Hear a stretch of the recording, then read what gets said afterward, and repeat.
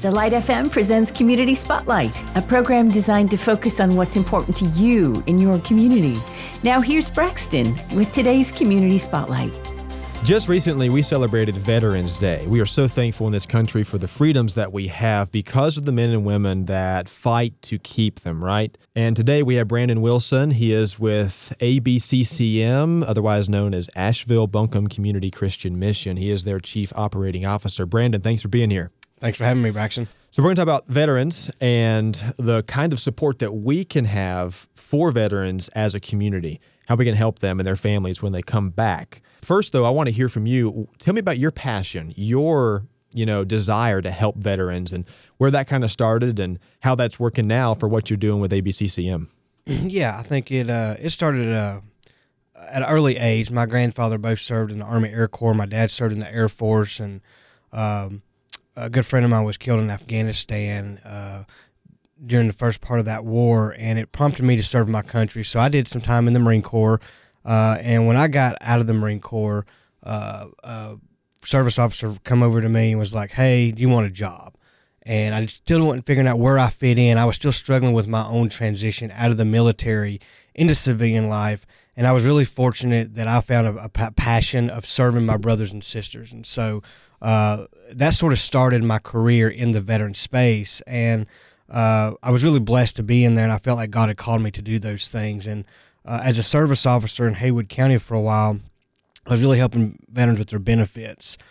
During that time, a man that I served with, Corey Hafner, served with in Iraq. It took his life, and it really shook me to my core, because Corey was this man that was full of energy, young, a good Christian man. He was really active in his church, getting ready to go on his 7th missionary trip with his church, and nobody saw the signs. Nobody read in between the lines, and he was found in the prayer garden where he had took his life that he had built with his church. And so it really shifted my way of thinking outside of helping veterans with just their disability compensation and health care, and to really considering and thinking about how we can help more veterans transition back into civilian life effectively, because there's more than just the disability compensation and more than just health care.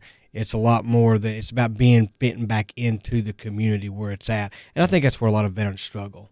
A lot of veterans will wear a hat, a shirt that kind of tells you what branch they were a part of. That way, when you're in the grocery store, a great way, obviously, to encourage them is say, "Hey, thank you for your service." Yes. That's surface level, though. Yes. But veterans are everywhere, and they don't always wear the gear. Just some of them do. Yeah. And so as you learn of veterans, maybe they're a neighbor, a coworker, somebody else that you have a relationship with, what are some of the signs, maybe, Brandon, that you could share that people can be intentional about just to any veteran? And like you said, your friend didn't really have a lot of those signs, or if they did, people weren't really digging deep into what they were about because you just never expected them. So what can people kind of look for if they know a veteran or have a good relationship and be intentional in that way? Well, I think intentional is a big part of what you just mentioned there, is having intentionality when talking to really anybody, much less than the veterans. I think what's happened in society over the last 20 years is we all know that we've heard that 22 veterans take their lives a day in this country. We now know we've gotten that down to at the lowest peak 17 this past year. But that stigma that's placed on those veterans, I think, oftentimes is misconstrued with just transition.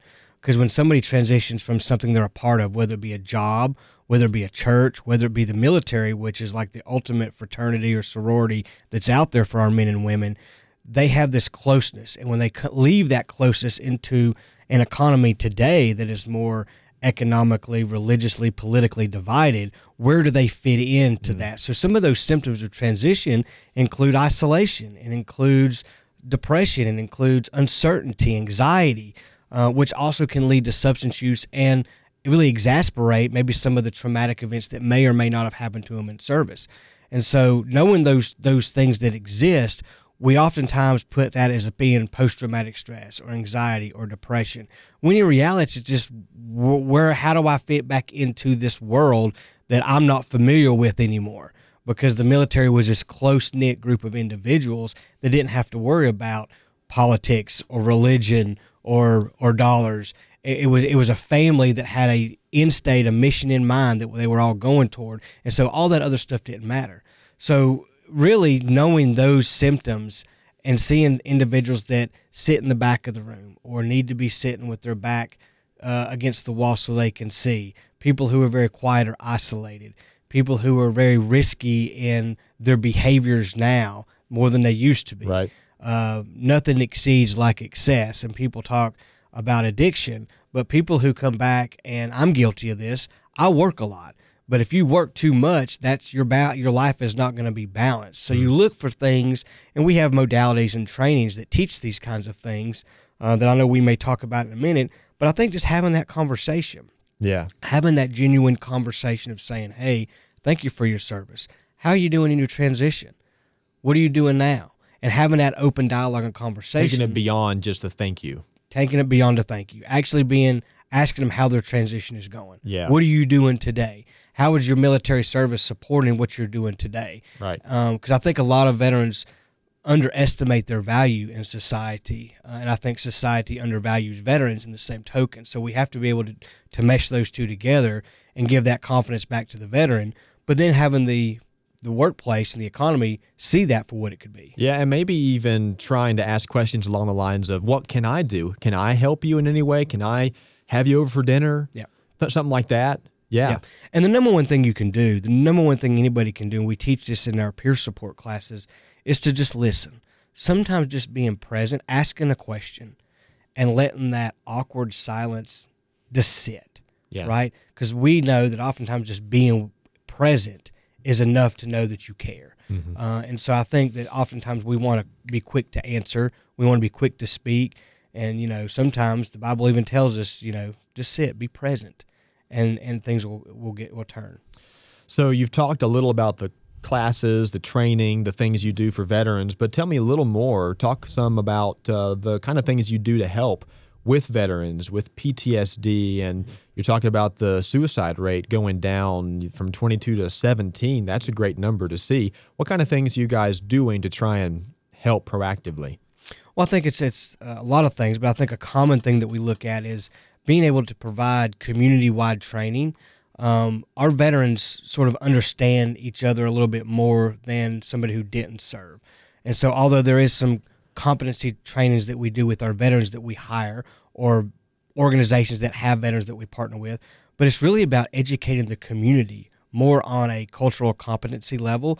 And I like to say not cultural competency, I like to say cultural inclusivity, right? Because that's really what it's about. Knowing something is one thing, but then implementing it's another. Yeah. But we do a lot of trainings that reduce some of this stigma, have a better understanding, not only at a cultural piece, but at a mental health level as well. And so understanding the risk, understanding the symptoms, the behaviors, and knowing where the resources are at. So we train in things like mental health first aid, which is a 2-day training that we take, that we offer to the community at free and at no cost to organizations. It's a 2-day training. It's a little bit more intense.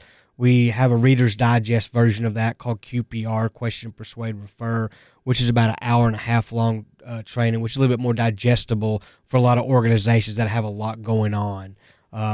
We also do motivational interviewing. We work with a great partner here in Buncombe County, My Center for Change, that provides it's a 2-day training as well. It teaches you how to ask open-ended questions and reflective listening skills. We also help foot that bill for the community at no cost. Trauma resiliency training, trauma-informed care, resiliency training. All these have a veterans component that's built into that for the organizations that we are training, in the hopes that when they come across a veteran, they know how to ask a question, how to engage with that individual, and it gives them soft skills and hard skills to carry a deeper conversation with them, and then more importantly, be able to connect them to resources in the community that can help. Yeah. So we've talked a lot about the types of training you're doing and what a person maybe at the grocery store, at their church, can do in their community to help a veteran. But what can that person do with ABCCM to join hands, to volunteer? How can they be a part? Also, maybe a veteran is listening, and you're talking about the importance of using veterans to help veterans. Yeah. How can that person, that veteran, join arms with ABCCM as well? Yeah, well, ABCCM, we're very proud to say that we have a lot of volunteers that come in to be that force multiplier in the community. We're stronger together, and we're stronger as a community. So there's volunteer opportunities all the time serving our veterans at ABCCM outside the norm. Like we have volunteers that come in and serve meals at our Veterans Restoration Quarters off Tunnel Road. But I think one of the unique things that we're doing this year is we're wanting volunteers to come in and to participate in our coordination and call center. ABCCM has the only nation's only statewide comprehensive call center specifically for veterans. And so we operate that in all 100 counties. We have an office here in Weaverville that answers calls. Last year we answered close to 30,000 calls on behalf of veterans and their families to get them connected to those resources. We're always looking for veterans and volunteers to come in and help us with that crisis line to help them get connected to housing interventions, employment interventions, and sometimes just to sit and listen to that veteran. So there's all these opportunities that we have for volunteers to come in to serve meals, to help with outreach bags for our outreach team that does extensive outreach in the community, and even to take phone calls and sit with our coordination center and meet with veterans on a regular basis. Yep. I love it. I love it. So much ministry happening day in, day out, right here on the community level for veterans, by veterans, the community. It's all this big community-driven organization, and that's ABCCM. You can find them at abccm.org. Now, Brandon did allude to it. Of course, the Veterans Ministry is not just in Buncombe County, North Carolina. It's all across the state in every single county. So wherever you are, even a family member that you know is passionate about this, you can let them know that there is a way they can plug into their local community and help with a veteran in that area. So he's Brandon Wilson. He is the Chief Operating Officer at ABCCM. Thank you, Brandon. Thank you, Braxton. I want to say a special thanks to our sponsor, Turner Business Appraisers. You can find them in Matthews, North Carolina, or at turnerbusiness.com. You can also check out previous episodes of this podcast anytime at thelightfm.org or on the Light FM app. We hope you enjoyed today's Community Spotlight covering issues that matter to you in your community. If you have a suggestion for a future program, just call 800-330-9648. That's 800-330-9648. Be sure to join us next week for another Community Spotlight with Braxton on the Light FM.